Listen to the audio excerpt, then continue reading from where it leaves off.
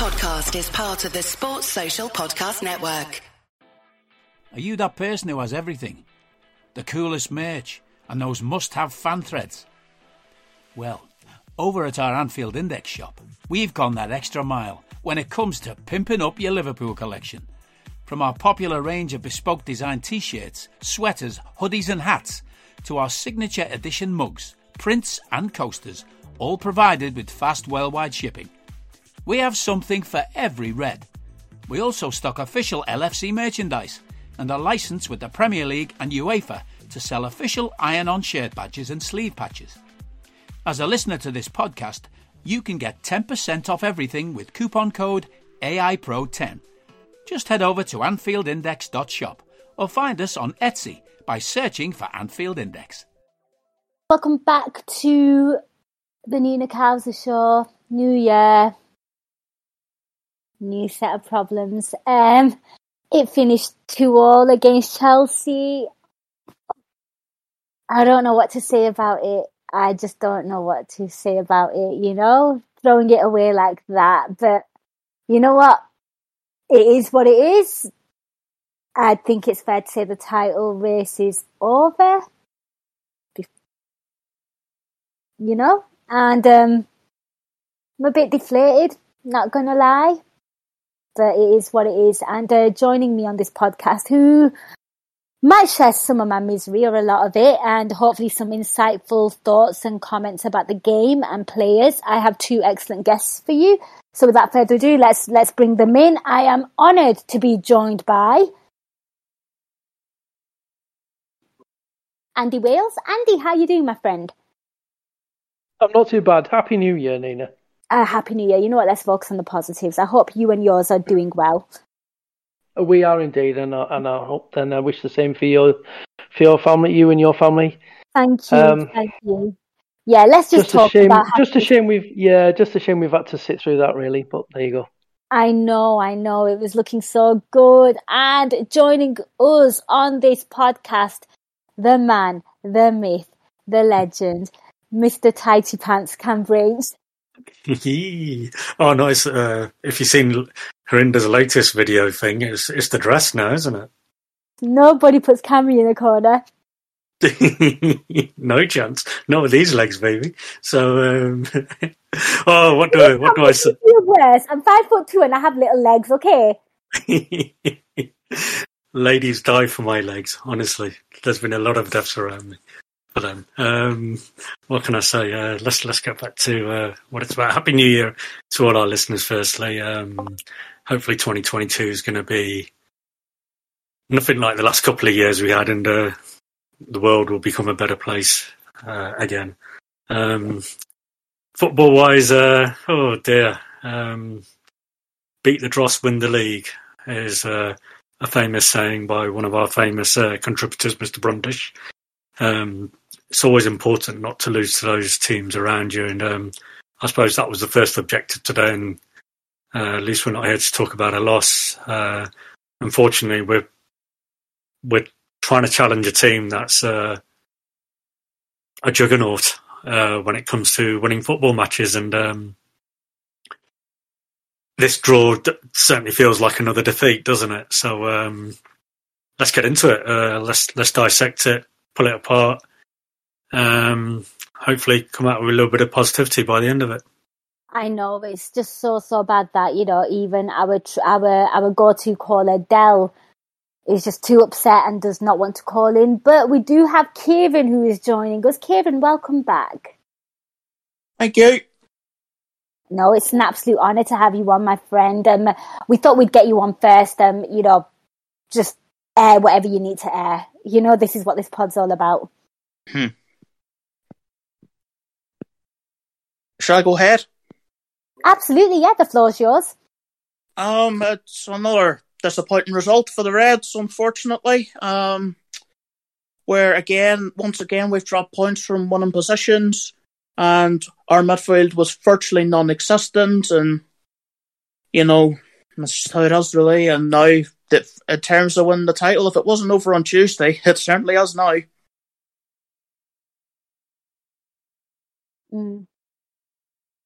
Yeah, I think the lads will pretty much agree with you. And let's kind of go there, Andy. I mean, I think that loss to Leicester was so costly, wasn't it? Yeah. Even if we had a won today, I still felt it was going to be a tall order, to be brutally honest with you, given that, we don't have the squad depth. It's as simple as that. And, it shows you that, we just lack the quality in midfield at the moment without Thiago. And it's just one of those things, really. It really is. But, I, hope we kind of compete and maybe we go all out in the Champions League. They're going to have to do it. They're going to have to do it now. There's no... Yeah, and now that we're going to be losing Manny and Salah now for the best part of a month, and I don't know what that we're going to be on without them two, because I thought Jota was very, very, very poor. He has been for a few games now, and he's going to be very, very relied upon now to get us the goals over the next month or so. It will be very, very interesting. And Andy, I'm going to come to you. I mean, costly loss to Leicester City. I think Cam alluded to it as well. Just the dropping of the points against Chelsea in the manner that we did. It feels like a loss because we were ahead, and then we just completely just, the lack of maturity to just kind of drop it like that. And maybe if you've got some points and thoughts that you want to share from what Kieran said there, because I think he's just kind of echoed what a majority of us are thinking. So if you've got any responses to anything what Kieran said there, the floor's yours, my friend. Yeah, without doubt, obviously the defeat to Leicester was not only costly but hugely frustrating. We were fresh. 48 hours. Previous they'd had a match. It really was there for the taking, and we didn't do it. And as Cam alluded to, this Man City team, that they are very, very good. They're like a juggernaut. They just keep winning, and we have to keep winning. Much like, the season where we just finished second to them, and then the following season when we won it, we just kept finding a way to win games. And it was that, that's when Klopp called us the mentality monsters. And it doesn't feel like we are those mentality monsters anymore, because we were really poor against Leicester, and yet should still have won the game. Threw that one away, and then we come into this game against Chelsea absolutely needing to win. I thought I was concerned when I saw Milner and Henderson starting together, because them two together starting, it doesn't really work. It's not dynamic enough. I really thought Naby Keita should have been starting on that left hand side. And that's not to pick at Milner, because I thought he had a decent first half, but it's much like the game against Leicester. It's the balance of that midfield just isn't quite right, and when we don't have Thiago there to control the game, there's something desperately lacking in that area of the pitch for us, unfortunately. And it was there for all to see against Leicester, and it was there for all to see again here today. We didn't play well. We found ourselves 2-0 up, and at that point we just needed to control the game. And then you talk about maturity. Well, Milner and Henderson are both in their 30s. There's plenty of maturity there. There's plenty of experience there. There's much fabled leadership there. It's the club captain, the vice captain, the experienced heads. There's plenty of them there. They should know to take control of the game, to slow it down, to keep a handle on it. And instead, it was chaotic. It was a game of basketball, and it is what it is, isn't it? Chelsea are a very good team. We give them too much space. We give them too many opportunities. They find their way into it, and that's it. And we're back to where we were, and it's hugely, hugely frustrating, because in a game where we didn't really deserve anything more than a draw. But again, we were in a good position, but we've thrown it away, and we've thrown things away. We've thrown results away a number of times this season. And again, going back to what Cam said, with this Man City team, you want to compete for the league, you want to win that league. You just cannot afford to be throwing games away. You cannot afford to be throwing the victories away, and it's just too many. And yeah, unfortunately, right now it looks hugely, hugely unlikely that we're going to be able to overcome that. 11-point gap? Yes. Yeah. It's just So, looking can I? huge. Yep, go for it. You see, when Milner gave away that daft free kick, that there was basically a momentum changer, really, because, and look, to be fair, Kovacic, he scored an absolutely fantastic goal, take nothing away from him, but it was preventable because of the free kick, and after that, we just folded like a pack of cards, and second half was a drab of a game, to be honest with you, and there were times where we could have scored, and then there were times they could have scored, and overall, I'd probably say the draw was ultimately the fair result in the end. Yeah, I think Gags has come in there as well and said, can't quite believe we didn't concede in the second half. Cam, back to you, my friend. Yeah, I mean, it comes down to the midfield. It always does. Always has done. Every match is won and lost by winning the midfield battle. We didn't have a midfield. Fab was totally isolated. Milner was winning the odd ball in the middle, but what we did with the ball after that was atrocious. There was no link-up play. We couldn't retain the ball. I mean, Centre and our full-backs were kind of bypassing the midfield. Even I noticed that they were like, "Fuck this! We're just gonna, just overpower the midfield." They were the dominant team, and that shouldn't have been the case. We're a better team than them, and it goes back to what Andy said, that the midfield balance was completely wrong. Hendo and Milner as a two in the midfield, or part of the three, it doesn't work, hasn't worked, never will work. But the challenge from Milner, our most experienced player, who's in his 21st season of professional football, 4 minutes before half time, to do that challenge on the edge of your box, it's as bad as anything I've seen this season. It's like Lucas tactical fouls. That's what he is. That's what he is. But Lucas was doing that in the 89th minute. This completely shifted the momentum of the game away. We didn't deserve to be 2-0 up. I mean, that Kelleher save at the beginning. Mm-hmm. That was a phenomenal save. Pulisic should have easily have scored there, and we would have been chasing the game. I mean, we keep throwing games away from winning positions, from leading positions. Brentford, Brighton, Tottenham, Chelsea, Man City at home. That's 5 games there. And that's West Ham, as Adam Patricioni has just pointed out. It's 5-6 games, and these are the games. It's the draws. I said this the other day on the main pod. It's not the defeats that cost us. Chelsea have lost 2. Man City have lost 2. Liverpool have lost 2. It's these draws that are costing us. It's these draws that hurt more in the long run. In 08-09, we lost 2 games, but didn't win the league because we drew too many. Yeah, isn't it?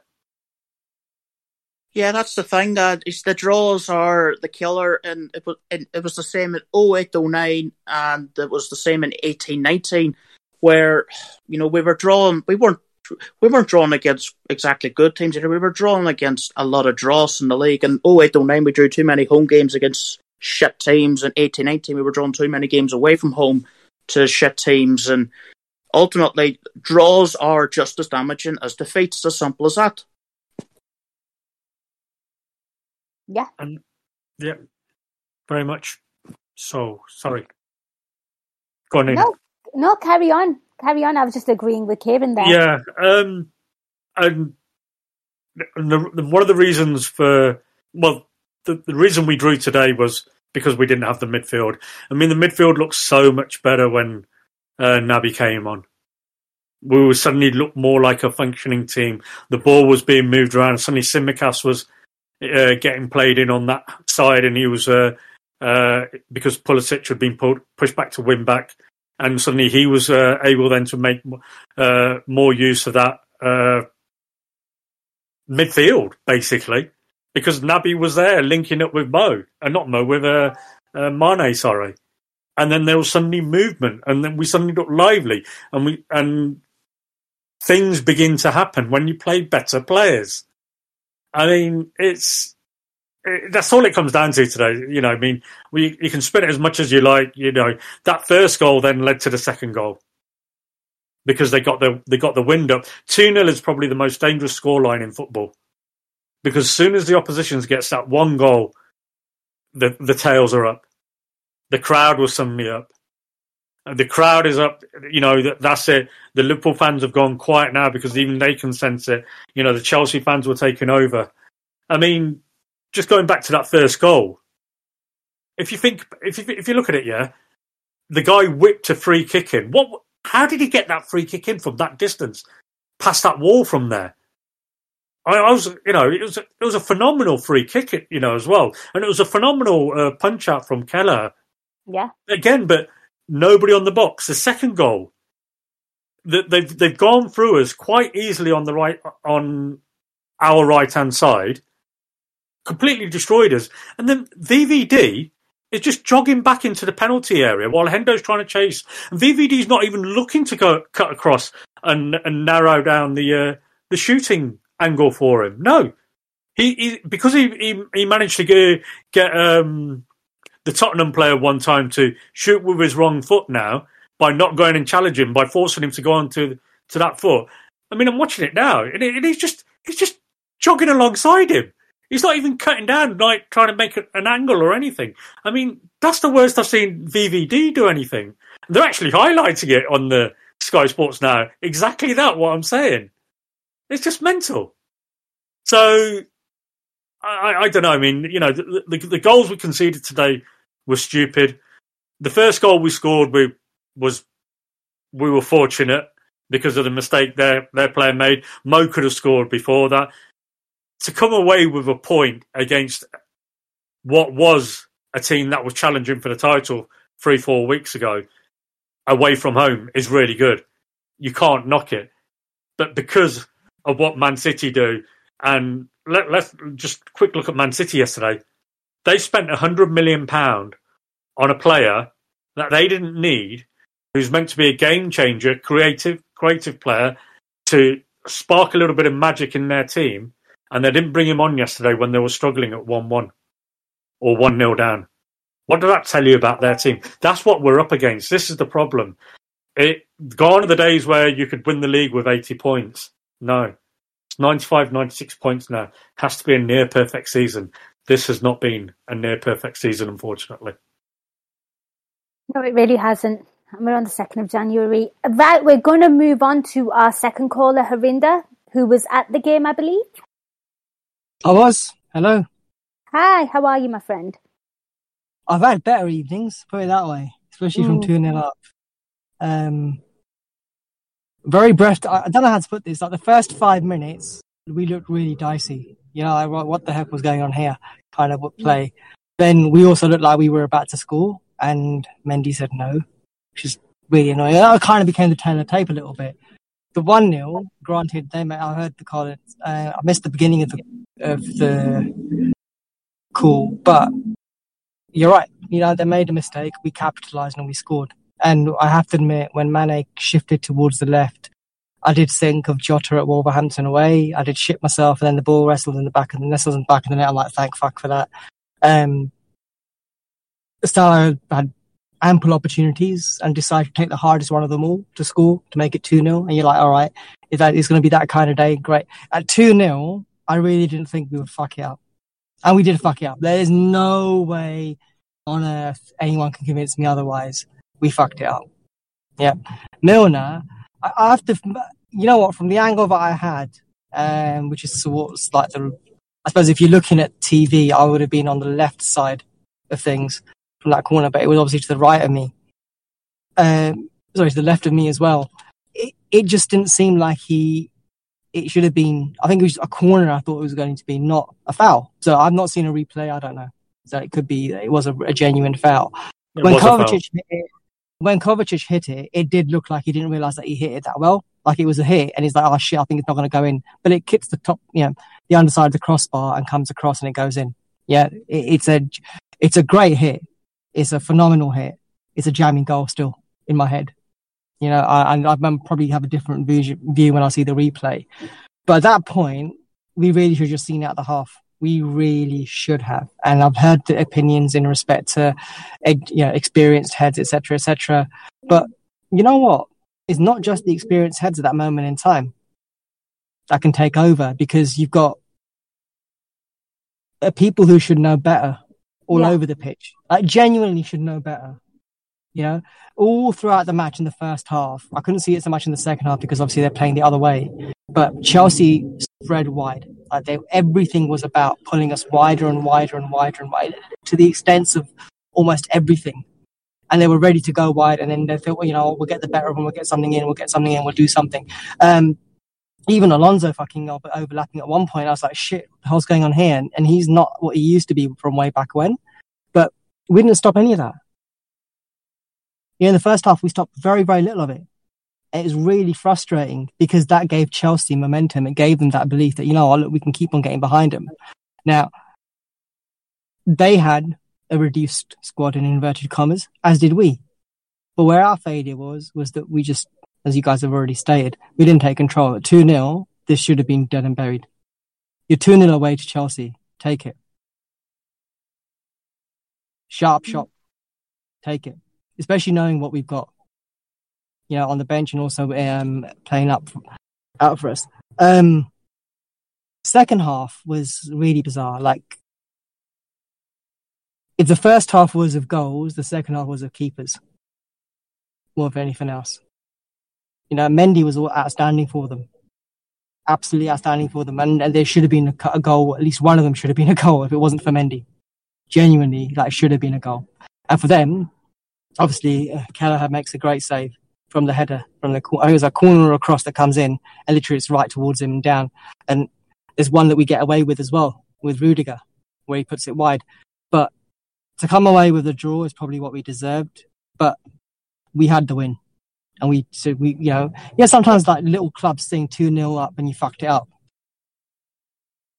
Yeah, that's what Liverpool fans really could be singing to our own team today, that we were 2-0 up and we fucked it up. Because that's exactly it. It just feels like we fucked up massively. I don't know what the point difference is now between us and the top of the table, but unless City go on some sort of collapse or something like that, then yeah, it's not happening. Battle for top 4 will be in there. I think no problems in regards to that, either second or third. No issues on that front. I think, people have said it in regards to Champions League, but it's very deflating when we had them. And we did have them. There were periods of this game whereby we had them. And they knew it. And then they turned their gear up. And especially Kante. Kante is world class. Phenomenal player.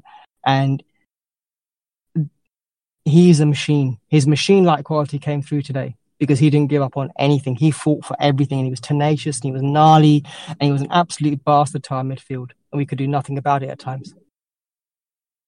It's really painful to say. You can't hate him either because he's such a nice bloke. Yeah. Yeah, you want to hate other Chelsea players. You can usually find a bone about them that you'll sit there and go, "You fucking prick." But with N'Golo Kante, you just can't. You just have to respect the guy for the player that he is, and he is a fantastic, phenomenal, world-class player. And we couldn't do anything about it. But as soon as he knew that he had the measure of everybody in our midfield and beyond, he took it. What can you do? What can you do? Play a fucking better midfield. We've got some responses here. Steve Pete said the worst thing for me is that that's it for me, folks. I've got nothing else to say. Happy New Year. Happy New Year, Harinder. Have a safe journey back home. Right, let me go back to read some of these comments. The worst thing for me is from Steve Pizza, by the way. The worst thing for me is that Naby could and should have started instead of Milner. Period. We don't lose control as much in that case, I think. Adam Petruccione. All said that there's 3 cups remaining. We have to give it a serious attempt in all 3 now. Yeah, we've got a game in hand, and if we win that, we're still 8 points behind City. And Cam, like you said, that Man City team, 8 points is pretty much done and dusted. Do you know what I mean? is done. I think that's fair to say. Okay, well, I have a question for the panel then. Do any of you actually feel that with the Arsenal quarter-final, and given how Arsenal were robbed yesterday against Man City, that we're going to win? Because right now, I think Arsenal away is going to be a tough match. I think we'll come away with a draw, and we'll have to beat them at Anfield. Oh. Okay, I'll come to Andy first. Andy, your response to Adam Petruccioni that we have to take all the cups seriously now, which kind of freaks me out a little as well, because I was thinking, oh yeah, we just go all out in the Champions League, but then Man City have got it so comfortable, they're going to go all out in the Champions League as well. We've kind of made it easy for them as well by fucking things up ourselves. Your response to going for all 3 cups and what Harinder just said against, that Arsenal team that looked pretty decent yesterday, but yeah, they did. Arsenal are a good team in patches. They've got some good players, but they've also got some not so good players and not so clever players. Yeah, they've got a bubble in them, haven't they? Well, Arsenal sort of did Arsenal things to themselves. City didn't play well. They had them on the rack, but they let them in with, crazy moments. And this is a kind of what's been letting us down in a number of games this season, is just these moments and periods in a game where, for whatever reason, we don't have control, or we make bad decisions, or we do daft things, and we really should be making better decisions and doing better things in certain situations than Arsenal, because we are a better team than them. We have got better players than them, and a lot of our players, this team's been together for the best 4 or 5 years, so they know what they're doing. This Arsenal team is a lot younger, fresher, and this is the thing. Some of them players, because they're so young, will make these mistakes, so it is more understandable. But it will undoubtedly be difficult. Some of their attacking talent will cause us problems, because we are particularly susceptible at the moment on the right side of our pitch. And I don't think that's going to suddenly change. And then, of course, added to that, like today, we're missing Alisson, we were missing Firmino, we were missing, oh my word, it was missing Matip as well through COVID. Klopp was also missing through that.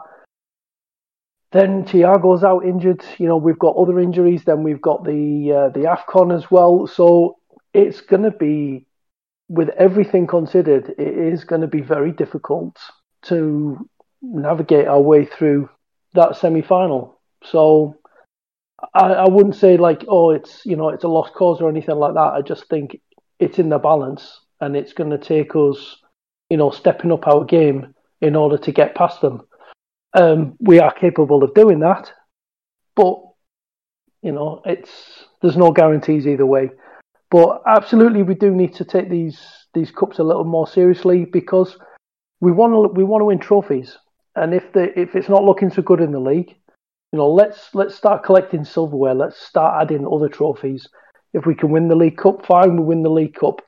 Absolutely go for it in the Champions League. And when you mentioned Man City in the Champions League don't exactly go together. So, yeah, I think I would accept a cup treble this season.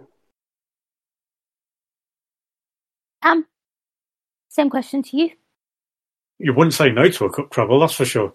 That's a phenomenal season if we could pull that rabbit out there. What do you think it would do for their confidence? Because we keep talking about them that season. They won the league. Mentality monsters. Cam, I know you got the T-shirt, and obviously what happened today was anything but mentality monster kind of performance. I think we can all agree on that. Yeah. And I feel like obviously they won the league, and then obviously they went through. They lifted it under unforeseen kind of circumstances, no fans there, no nothing. They've not even really had a chance to properly celebrate it. And then last season we were just absolutely riddled with injuries, and we were just so unfortunate in all regards like that. And there was a lot going on with players and managers in their personal lives as well. And obviously this season it's not going.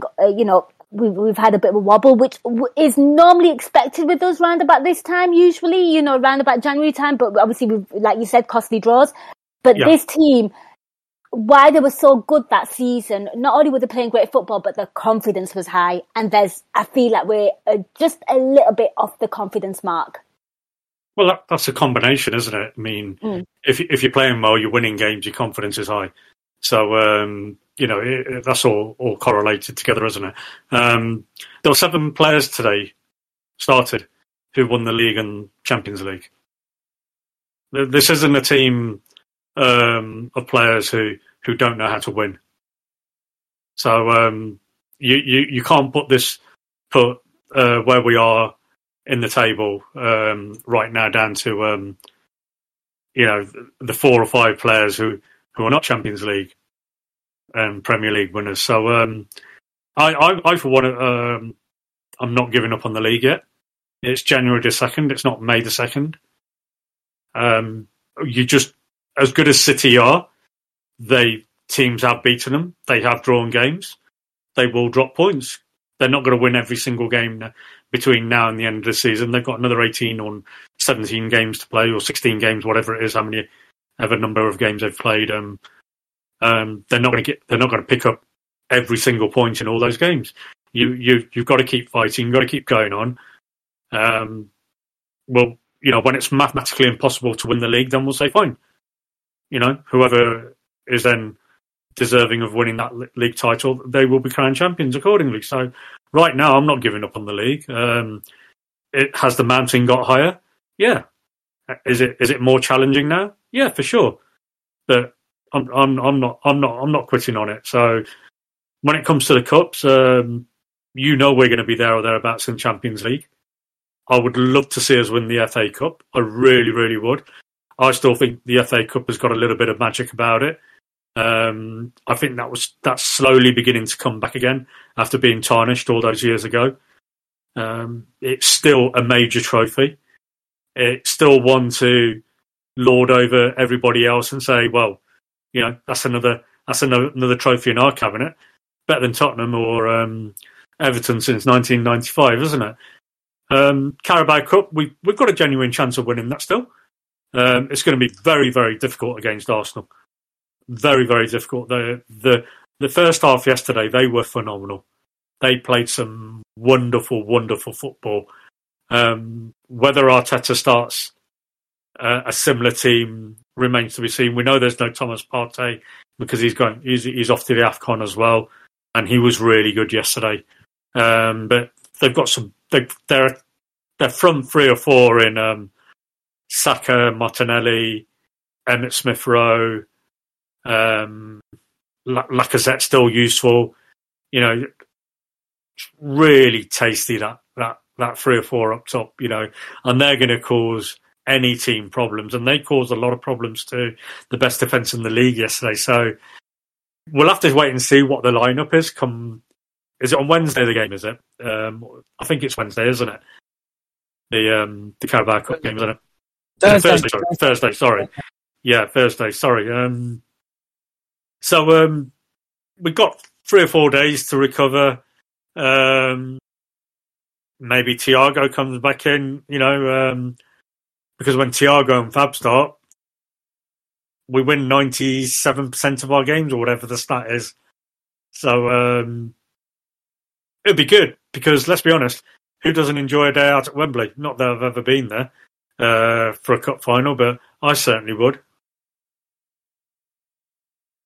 Okay, so there you have it. Even I've been humbled. Look at this. I don't give a damn about these cups, and it looks like that's what Liverpool will be chasing this season. I still think they're shit, though. I'm not going to lie. So to answer your question, Harinder, they're all in. They want to go all out for the cups, and Cam is still going to remain optimistic about the league as well. So there you have it. I remain as positive as I can be, but if we keep on doing shit like this today, I'm going to have to go and speak to somebody and probably hit him. Genuinely Punjabi slap across the face, like, what the fuck are you doing? Yeah, mate, sort your life out, kind of thing. And on that bombshell, I wish everyone a happy new year and speak to you guys soon. Take care, folks. Thank you, Harinder. Right, guys, we're just going to take a little break, enjoy the ads, and we'll be back straight after them. Enjoying this podcast? Then why not supercharge your support for the Reds with Anfield Index Pro? With around 30 premium podcasts every month, AI Pro offers the very best reviews, reaction and debate on all things LFC.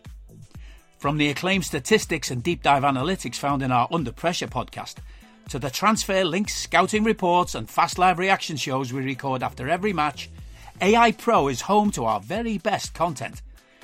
With regular appearances by Reds legends like Jan Molby and Sir Kenny Dalglish, plus insight from journalists, sports scientists, coaches and psychologists. We'll help bring you closer to the club you love. There's never been a better time to take AI Pro for a test drive. Available on all popular podcast platforms, with free apps for iOS and Android. You can try it absolutely free with no strings attached. Just head on over to AnfieldIndexPro.com to start your 7-day free trial now.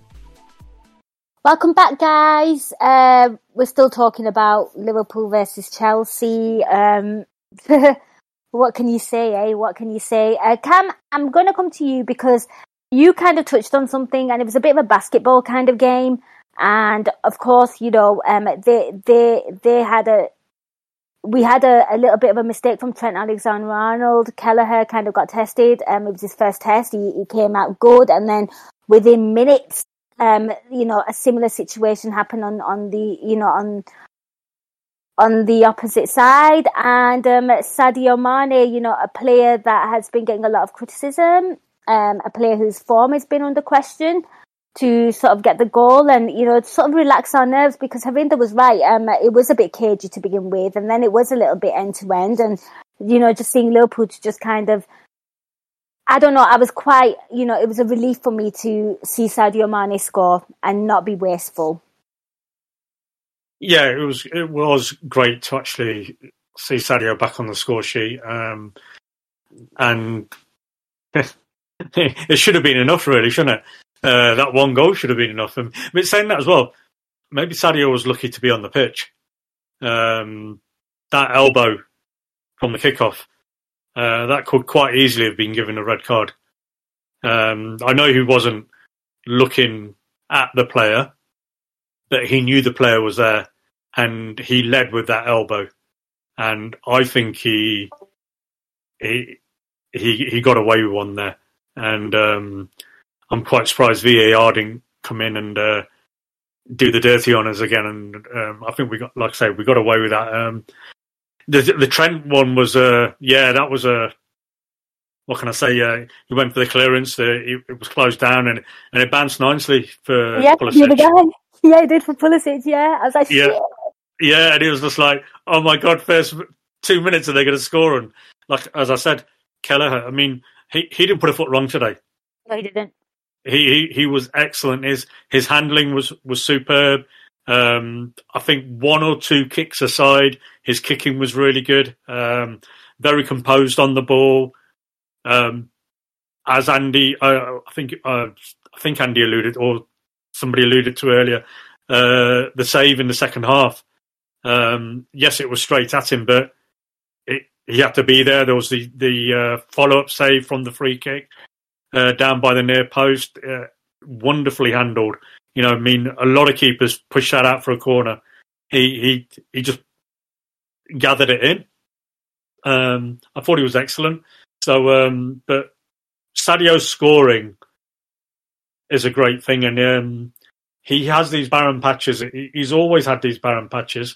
He goes long periods where he doesn't score, but he's always so dangerous. He's always causing the opposition problems. And even today, he was continually causing the opposition a lot of difficulties. And he's just a phenomenal, wonderful football player. And we're so lucky to have him. And you're getting all these people saying, oh, he's past it, he's no good, he's hitting 30 now, he's not good enough for us. Trust me, he's good enough for us. He's more than good enough for us. I mean, he could have easily have missed that the way he's been playing. You would have actually put more money on him missing than him scoring. Interesting. I mean, your thoughts, Andy, because he scored a goal and I got dead happy and I was like, shit, he's going to AFCON. I've got to say, I personally didn't think it was a red card, that one in the opening moments. I was watching it on Sky Germany. I have a confession to make about the whole incident. It happened early on in the game, didn't it? Very, very early. Yes. I was in the kitchen cutting a watermelon, so I missed it. So I can't weigh in on this. Well, I watched it on Sky Germany, and they felt that it should really be a red card. Personally, for me, it was a jumping action. His intention was to jump for the ball, and it was only the fact that Azpilicueta kind of leaned in onto him rather than jumping as to why his elbow connected with him. I don't think there was any intent there. So for me, I didn't feel it was a red card. And obviously, but have you seen them given though, Andy? Like, because obviously I've not seen the replays yet or anything. I've just gone fresh raw here. It's difficult because if you're talking the Premier League, yes, it's very, very difficult to actually, constitute what is red, what isn't red, what's a penalty, what's not a penalty. There's no consistency. Not just game to game, no consistency, not just game to game, but even within a game, like we've had today with Anthony Taylor. Second half, giving really soft fouls for nothing, virtually no contact. Yet earlier in the game, players launching into each other, and he's just waving play on. So you don't get consistency within a game, let alone from game to game. And the penalty that was given to Everton today is less of a penalty than what for what was Diogo Jota was denied against Spurs. So it's difficult to measure it against anything. There isn't really any standard benchmarking in the Premier League, it seems. It's just kind of what they feel like week to week, or depending on who you get, or how they're going to interpret what Mike Riley's told them. So, but then you could also look at the Mason Mount one in the second half, where it looked like he intended to throw a foot, and some referees may have interpreted that as violent conduct, others not so. So he didn't get the red card either. So it's I think it's one of them. They're debatable decisions. As for Sadio today, I thought he played better because I think he has been better this season than he was last season. But I still don't feel like he's the Sadio Mane of our title-winning campaign and before that. He's not quite the same player, but he's still a very good player, and he's still important to us. And it was lovely for him to end his 9-game drought. Sorry. I will admit, I was a little worried that he wasn't actually going to score as he was drifting past the keeper, and that the way things have been going for him lately, that someone was going to clear it off the line or something. But it was lovely to see him score. And yeah, he was causing them some problems down that side of the pitch. So hopefully, the time he's away at AFCON, he does well and comes back full of confidence, and we see a reinvigorated Sadio, full of confidence and ready to score goals again. Because there's just little things in his game where he doesn't seem to have quite that same explosive pace that he used to, that would take him away from defenders. So his game is changing slightly, and he, like I said, he's still a very good player, and he's still very important to us. But he's not quite the same player, not quite the same Sadio Mane, the explosive Sadio Mane of 2 years ago. But that's just a factor of time. It's all players go past a certain peak, and then they've got to change the game slightly. And I think Sadio's at that stage, and that's up to us to start thinking about how we adapt to the future, and we don't have to keep relying on the same three guys doing it week in, week out, year in, year out for us.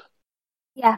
You need that natural evolution in terms of players, and, sort of lack of replacement. And Steve W there says the problem with Mane is that we're giving him too much time to think. At best, his best way to play is kind of the instinctive kind of player, and I think that's spot on. One thing I've noticed about him this season is he's making more of them runs again, which is really good, sort of hounding the defenders. just giving him so much headaches. But when he shoots, like, just don't give him time, and so don't give him time to think about it. He overthinks it, and I think that is probably a criticism of him. So that is a great point there, Steve W. Right, Andy, I'm going to stick with you now. Talk to me about that gorgeous Mo Salah ball. Goal. I mean, the ball from Trent, and what Mo Salah does. Wow. To Alonso. That was sensational. That was just sensational. He really, really is a special player. Yet the last couple of games he wasn't quite on it, and the criticism that was starting here is quite unbelievable, really, when you think of everything that he's done already this season and just how vital he's been to us. But yeah, he gets on it, and I must admit, I think he sold me as much as he sold Alonso, because I thought he was cutting inside as well. And then the way that he carried it and the way that he then sold Mendy with the finish, it was just, it was terrific. And it was perhaps leading to that finish that kind of helps that finish is before that he had been ruled out for offside, but he opened his body up and went the other way on Mendy, and Mendy saved it. So maybe Mendy's thinking he's going to go the same way again, and that kind of, that leads him to open up his near post a bit. And Salah, just what a sensational finish. I mean, just everything in there. The skill, the composure, the finish, just tremendous. And yeah. And obviously it boils the piss of Chelsea at the same time. So it was fabulous. Yeah. A double whammy there, right there. How filthy was that goal? And it kind of pisses me off because that should have been the winner. That the fact is, like, with the amount of goals that keep coming in, that one might be forgotten, and it shouldn't be. No, I thought I was actually about to put it in the chat box. We need to talk about the Mo Salah goal. I didn't think we were going to talk about it. So, it was as filthy as they get. I mean, just another one to the Mo Salah collection this season of filthy goals he scored. The Man City at home, Watford away, today. He just keeps doing it week in, week out. I mean, 3-4 games he's not quite been on it since he hit the 15-goal consecutive 15 goals with his contributions, with goals and assists on the run to equal the record with Jamie Vardy. And then we thought, is he going to do it for the 16th, make a new record, and he didn't. It's a shame that it would have been nice if we could, had another record where we could have been going only Mo Salah. Only Mo Salah has another record like that. So he's just too good. It's as simple as that. The guy is just too good. And you just think now, what better goal is he going to score this season than any of the three I've just mentioned? How's he going to better that? He's on 16 goals now this season. 6 goals ahead of the second highest player, who happens to be Diogo Jota, who's been really poor last 3 or 4 games as well. And we need him to step up for the next few games. So, Mo Salah, we're going to miss you for the next month. I know it's only two league games, Brentford at home and Crystal Palace away. But boy, do we need you in that team, because you and Trent are our creative sparks. You are our goal machine, and you are definitely going to be missed for those 2 games. And I'm just hoping Egypt lose the first 3 games and get knocked out quickly, and you're back by the time those two games are come round at the end of the month. Wishful thinking, Cam. Here's hoping, but I don't think it's going to happen. I know. Strong contenders and all that. I mean, guys, let's just keep talking. I don't want to talk about their goals. I think we've discussed them at length there. Just head wobblers. Let's talk about other things in the game. And for me, Andy, again, one of the things I kind of noticed was, to me, it felt like in this game we were Cam just touched on Trent and Mo Salah just linking up really well there. And for me, it felt like we were there wasn't real an idea or an identity in terms of how we were kind of playing today. And I felt like we were kind of maybe just hoping for a moment of brilliance. Yeah, a moment of brilliance, or as was often the case, I think we just seemed like it felt like we were lumping the ball. Yeah. From anywhere around our area, it was just getting lumped up to an area just practically anywhere. Though it's not like with any kind of intent, we're not going to put it into a small area, or we're going to work this and work the team out, and we're going to start pressing. It was just kind of like kick and rush, if I'm brutally honest. And it's, that's not what we're about. That's not the team we are. Yeah, we do hit teams quickly with, quick counterattacks, and sometimes we go long and we're direct, but it tends to be focused, and there's an actual, thought process behind it, and there's a deliberance to it. This today felt very much like it was just get rid of it. Get rid of it. Is that phrase I hate. Absolutely hated hearing in kids football every single week. When someone's under pressure, get rid of it, get rid of it, get rid of it. And I just absolutely detest that saying, but that is how it felt watching it so many times. If we were under pressure, just get rid of it, and just lump it.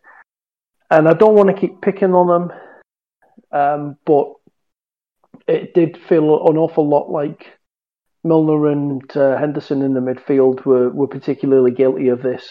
That, any loose ball, and it was just launched, and it was booted anywhere, even if that was 30 yards up in the air, and 10 yards away from where the danger was. There wasn't any kind of composure in possession. I think that was the biggest thing today. We just did not keep the ball very well. We didn't keep it and recycle it and control it and take the edge off them when they were having a good period. I mean, they started the game well, even though we took the lead. They started it well. We had a good period. But then once we got the 2-0 lead, it was inevitable that they were going to come at us and try and get something. We needed to be able to take the sting out of it and control it and keep it. And we weren't able to do that. We surrendered possession way, way too easily. But, I mean, it wasn't just on them two. There was others in there as well.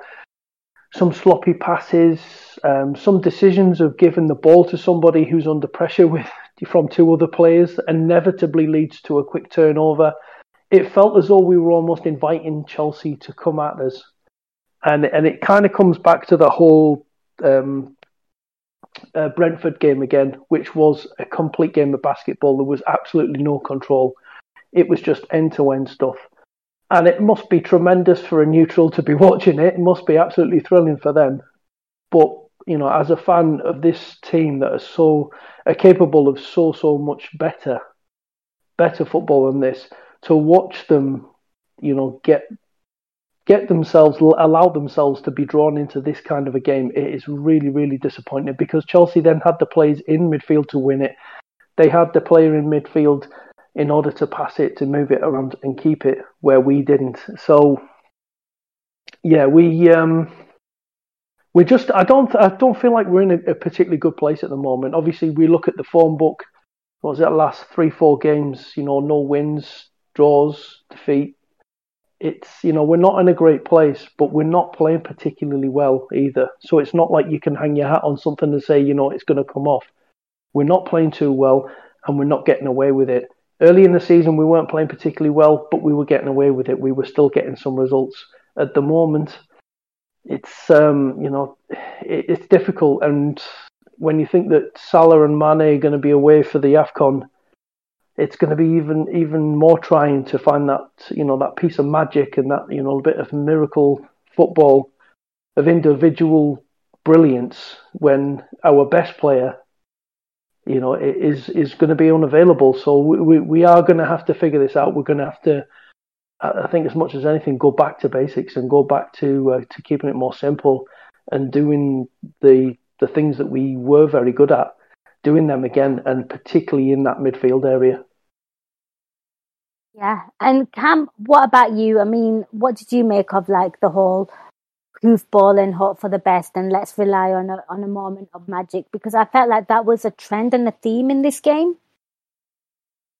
It certainly seemed to be, and I think ultimately that's because of the midfield we had.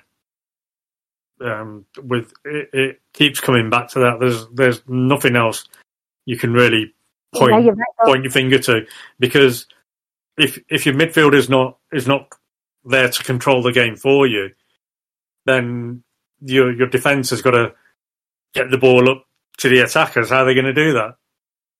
They're going to bypass your midfield, aren't they? So, and then if you're doing that, they're hopeful balls more than deliberate play. And when that's the case, you're not going to win that many balls in that way. It's not like we've got 3 6'4" strikers up there who are going to nod everything down. We don't have a player up top who's above 5'8", 5'9". Up against centre backs and who are they're gonna win that all day long. So unless the ball is being fizzed into feet, you're asking a lot of your forward line. So the questions have to go back to the management and the coaching staff, and fingers have to be pointed at them and said, why did you go with that midfield three? Why have you allowed that today? Because it's never worked. You can't have Fab as a one-man midfielder. Ultimately, he needs somebody alongside him to really get the best out of him. This philosophy now, because of the way Trent is playing further up, you're asking him to do even more work. It was different before when it was when our fullbacks were pushing up. Our 2 number 8s would tuck in slightly or go a little bit wider to cover our fullbacks. That's not happening now. Our 2 number 8s are suddenly becoming more attacking. That's why we were scoring a shed load more goals. That's why the games were so much more unpredictable. We'd suddenly gone. It almost felt like we'd gone back to the first season of when Jurgen Klopp was there, and it was like, well, we're just going to start. We're going to outscore teams. You don't win leagues that way. To win a league, it has to be done on a solid foundation. The solid foundation is your defence. Our defences look vulnerable today. Van Dijk probably had one of his worst games in the Liverpool shirt. I felt he was really poor today. I mean, some of his decision making, some of his that clearance in the second half where he just ran across, and he had all the time in the world just to bring the ball around Konate. He'd gone past Konate and just bring the ball out, and he just booted it into Rose. And yet there'll be times where he'll try and do a pass when he needs to boot it into Rose. The decision making again is off. This is the best defender in the world, and even he lost his head a little bit today, and that's worrying. Yeah, we need our top players to play like top players. Hendo was non-existent today. Milner, we know, was poor. Fab was asked to do too much. Konate's passing was off. Got caught wrong side of the attackers a couple of times. Tsimikas did okay. Trent didn't probably do enough overall. Jota was non-existent. Mane was trying. Salah didn't get enough of the ball. And Kelleher was fantastic. And when you're saying that, our keeper is probably our best player on the day, that's not a good thing. Oh, scathing reports there. Right. Guys, I have a few questions before we close this pod off, so I'm going to go to them real quick. And Andy, I'll come to you first. We know Jurgen Klopp. You know him particularly well with his time at Dortmund. And Umbilical Boy has a question. Anyone think we may have reached peak Klopp? I'm going to run that one by you, and I think you know what he means there by, what happened with Dortmund. Obviously, the system and players ran into the ground and injuries. And I'd like to get your thoughts on that, because he's competing against an absolute beast, which is pretty much what he did against Bayern Munich as well, at Dortmund. But the difference was his players were getting cherry-picked. Obviously, we're in a pandemic right now. We're playing through one. those things factor in as well. Where do you stand on this? I do think we're in a very different situation. In some ways, yeah, it can be comparable to his time at Dortmund, and that, like you said, yeah, Dortmund were up against a machine in Bayern, but also, like you said, Dortmund were getting their players taken off them. All their best players, anyone that was coming through, they were getting taken off them, whether that was Bayern or other teams. This is not the situation with Liverpool. Klopp's been allowed to build a team, and the only players that are going are really by choice, allowing these players to leave. So he's not getting star players taken from him that he doesn't want to necessarily lose. Although I guess you could maybe argue the case for Coutinho, but by the by. So I do feel the situation is different, and as you mentioned as well, the whole thing with COVID and the pandemic does change things, because it changed football, and then you've got the whole international situation, and players are playing game after game after game, and the way that things have been almost non-stop for the past 3 years, I think it's just like an accumulation that everyone feels mentally, and probably in that as well, quite physically drained. And it's difficult to have the same energy, because I know, even for me as a fan, as a football fan, I'm finding it difficult to have the same energy for football as a whole, top level football. Even my interest in watching Bundesliga football, it's not quite the same at the moment, and I can't quite put my finger on it, whether it is just this whole thing with COVID and the fans being out and everyone just being drained mentally for what everybody's had to go through for the past couple of years. And if it's affecting us, it's affecting them as well, because they are human beings at the end of the day. So I do think there are different things at play. I would like to see him given some backing in terms of refreshing some parts of the squad. Maybe, and we're only talking, 2 or 3 players here. That's really what we're talking about, because Jurgen Klopp doesn't like to have a massive squad. Jurgen Klopp wouldn't want a squad the size of Man City's squad to work with. He likes to have a tight squad that he keeps it happy, and that's how he works. Mm. But I would like to see things refreshed a little bit, and maybe that's just what we're short of. Who knows?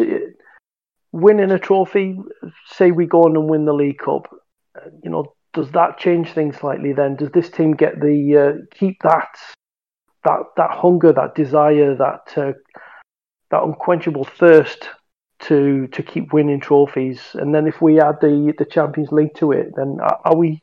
Is anyone then saying we've gone past Pete Klopp? So it's a really, really difficult one to answer. But I do think, in terms of comparing the situation now to how things were at Dortmund, I don't think it's a like for like situation. So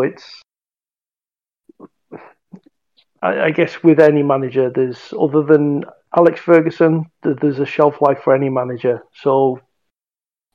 Who knows? But I still feel there's at least another couple of good years of Klopp with Liverpool left yet. Mm. No, I'd have to agree with you there, and I think you've just weighed in that quite nicely. And I think probably the answer the umbilical boy was actually looking for as well, because I don't think anyone wants Klopp to be coming to an end.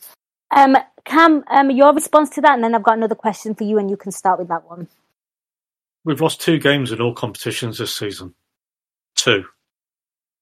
To be then thinking that, I understand why the question has been asked, but it's complete no. I mean, I wouldn't change him at all at the moment. I wouldn't even think about, I want him to extend his contract come 2024.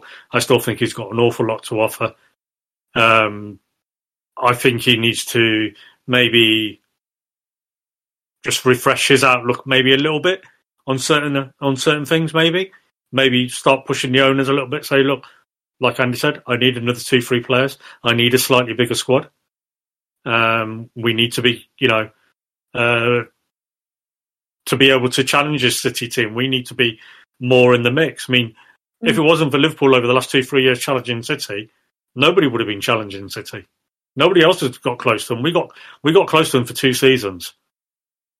We won one of those. So it's the squad. Yes, does it need more players? Yes, but does Klopp use those players that he has available? Today's a prime example of Klopp not using his squad properly. Yep. Perfect example. He's got a £52 million player sat on the bench who's better than the 36-year-old who cost us 2 points. The question has to be: I'm sort of arguing against myself here at the same time, but he just needs a little bit of a kick up the arse as well. I think also he needs to be a bit firm with Henderson as well. I think it's time to bench him. Very much so. The issue again has been we've never had our 8 or 9 midfielders always available, and it's always about availability. You're not going to start Curtis Jones today. No. With his first game back, first time on the bench after 6 weeks, 7 weeks. So that wasn't going to happen. The Naby one is baffling. I mean, there was an argument to be had possibly today for Hendo not starting and Milner starting, because Hendo has been, he was atrocious against Leicester. But we're going away from the question ultimately, and Klopp. I think Klopp needs a little bit of a kick up the arse. I think more than anything else, rather than to think that's it, his time is up. He needs to think, right, okay, I need to do better as well.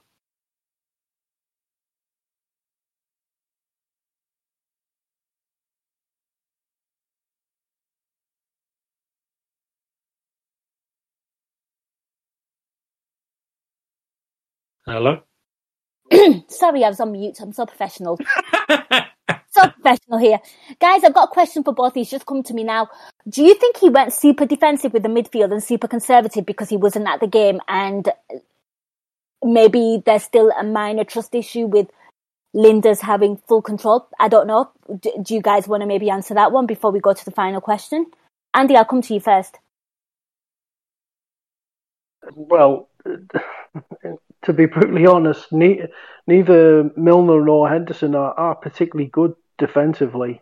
We're certainly not good when they're playing. We're not so good defensively when they're playing.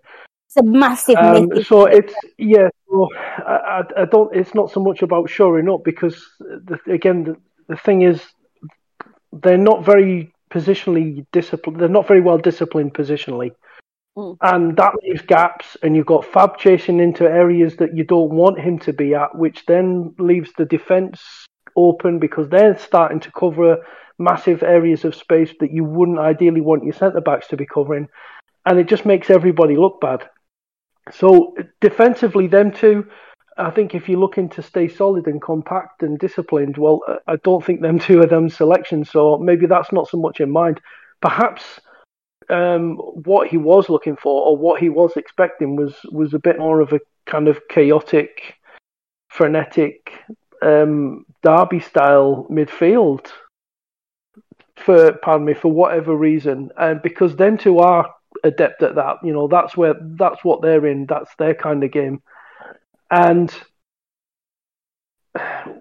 we were like that, but Chelsea weren't. Chelsea were a lot more comfortable on the ball, a lot more level-headed in possession, and so the only thing I could think of really that would warrant it is that sort of looking to create the chaos in the midfield and looking to get at Chelsea that way, and then use their experience to see them through the game. But that's the only thing I can think of. But unfortunately, if that was the thinking, it certainly didn't work out. Same question to you, Cam. Yeah, Andy stole my thunder there. It was all about chaos. That's the only thing I could put my finger on there when you asked the question, because and to a point, that's what it was. Because it was that basketball type of game. And what Klopp is probably thinking is, we've got the better defence. You know, they're not going to score against us. And to be honest, they shouldn't have scored against us.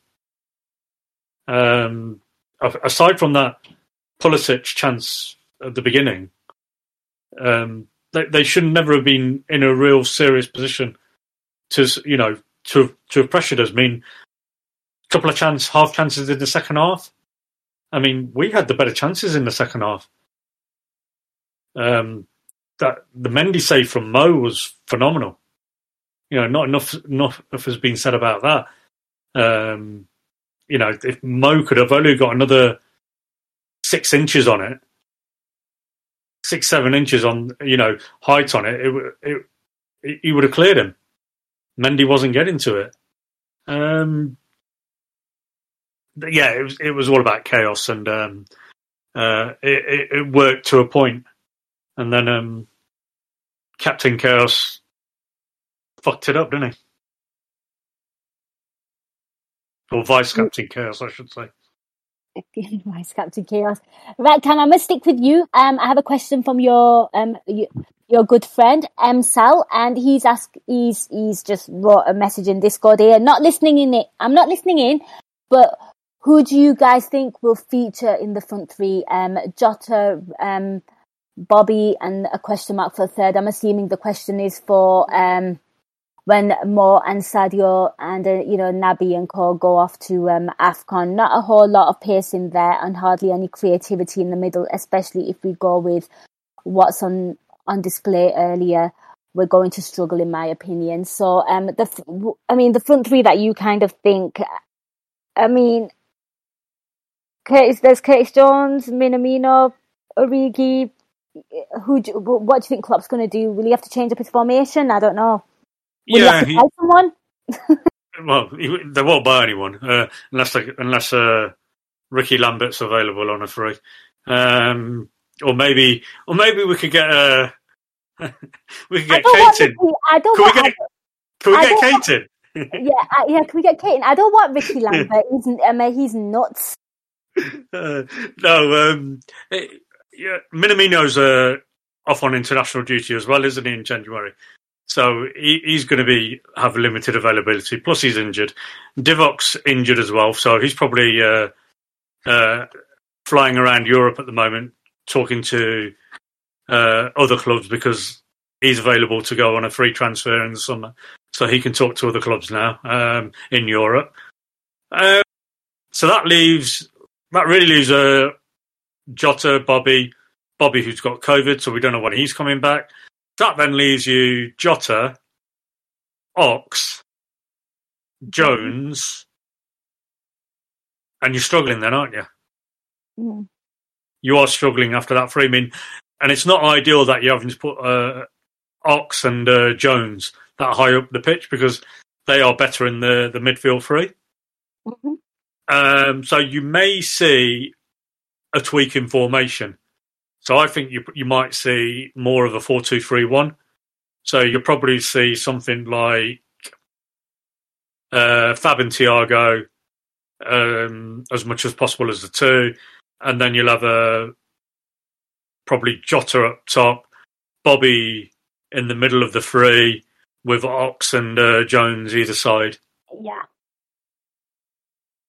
No, I think that sounds maybe workable. We'll have to see. And what about you, Andy, before we close the pod off? Yeah, there's not too much to add to that, other than Neco Williams is another one that we've seen thrown in there on the right. So, yeah, the options with Bobby out, the immediate options with Bobby out are not great. Taki, obviously, his movement is really good and it's nice. Origi, we don't know what's happening there. So you would assume that Ox will be a part of it with Bobby and Jota.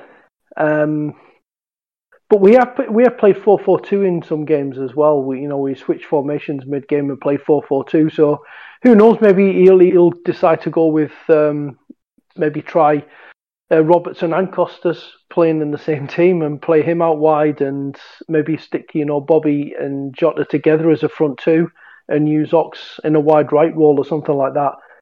anything's possible, but thankfully it's only a small number of games that we've got to navigate through. Mm-hmm. And on paper you would say the two league games aren't the toughest ones. So if we can find a way through them, then hopefully that's it. Then we've got our main men back.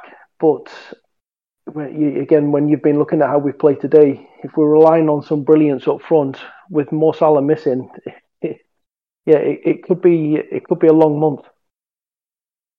Yeah, I think this is a time where people like Jota now need to kind of step up. We need goals from midfield because we went through that phase where goals were coming from the midfield. Our defenders need to chip in as well. I think it's going to be one of them where we're going to see maybe more adventure from our other players, and I'm all for it. It's going to have to happen if there isn't much pace up top, which there won't be. So we'll have to watch this space. It'll be really interesting. And, Kieran there I think it's going to be a long January. It usually is under Klopp. We'll have to see. Luckily, it's not many games. Guys, we have come to the end of this show. I'm glad it's done with. Closure. I feel better now speaking to these two awesome gents and our wonderful callers. A massive thank you to our callers and these two awesome guys. But before I let them go, I will get some plugs. Cam, where can people find you on social media, and where have you been a busy bee on? Busy bee on the old main pod with Trev and Lisa Marie at the moment. So we are trying to make sure that we're producing a pod once a week. So we're currently looking at Friday nights as a regular slot. We may try and change that to a Monday night, depending on listening figures. So might have to speak to the overlords about that. Social media wise, you'll find me on Twitter being very angry about right wingers. So not football right wingers, obviously, political ones. Cam Braintree. That's it. That's me. Excellent stuff, Cam. Give Cam a follow on Twitter. And Andy, what about you? Where can people find more of you, and where can they find you on social media? Well, they'll have a job finding me because I'm over in Germany. But on social media, at Andy Armchair. I'll start that again. At Andy Armchair. Easy for me to say. I'm not so much a busy bee at the moment. So, I'll be on there like Cam, ranting about stupidity of Brexit and other such things, and and my general musings about Liverpool and German football and other things like that. But I'm moaning and groaning about games like today. You know what? Enrich that timeline, people. Now's the time to do it. New year. Add a bit of spice to that timeline. Give both of these a follow. Guys, thank you so much for listening. I hope you enjoyed this podcast. I hope you all have a wonderful new year with to you and your loved ones. Thank you so much for listening, and take care. Until next time, up the Reds. We hope you enjoyed listening to this Anfield Index show. Please be sure to subscribe to our channel so future podcasts find their way to your device automatically. There's nothing quite like fan engagement, and we'd love to know what you think of anything discussed on this show. The best way to get in touch is over on our free Discord community, where both podcasters and listeners debate the hottest LFC topics 24/7. Sign up free now at AnfieldIndex.com/Discord. You won't regret it. You can also follow us on Twitter at Anfield Index, and find us on Facebook by searching for Anfield Index. Oh, and before you go, we'd love it if you could leave us a 5-star review on your favourite podcast app. It only takes a couple of seconds, and it means the world to the people who create these free shows. Sports Social Podcast Network.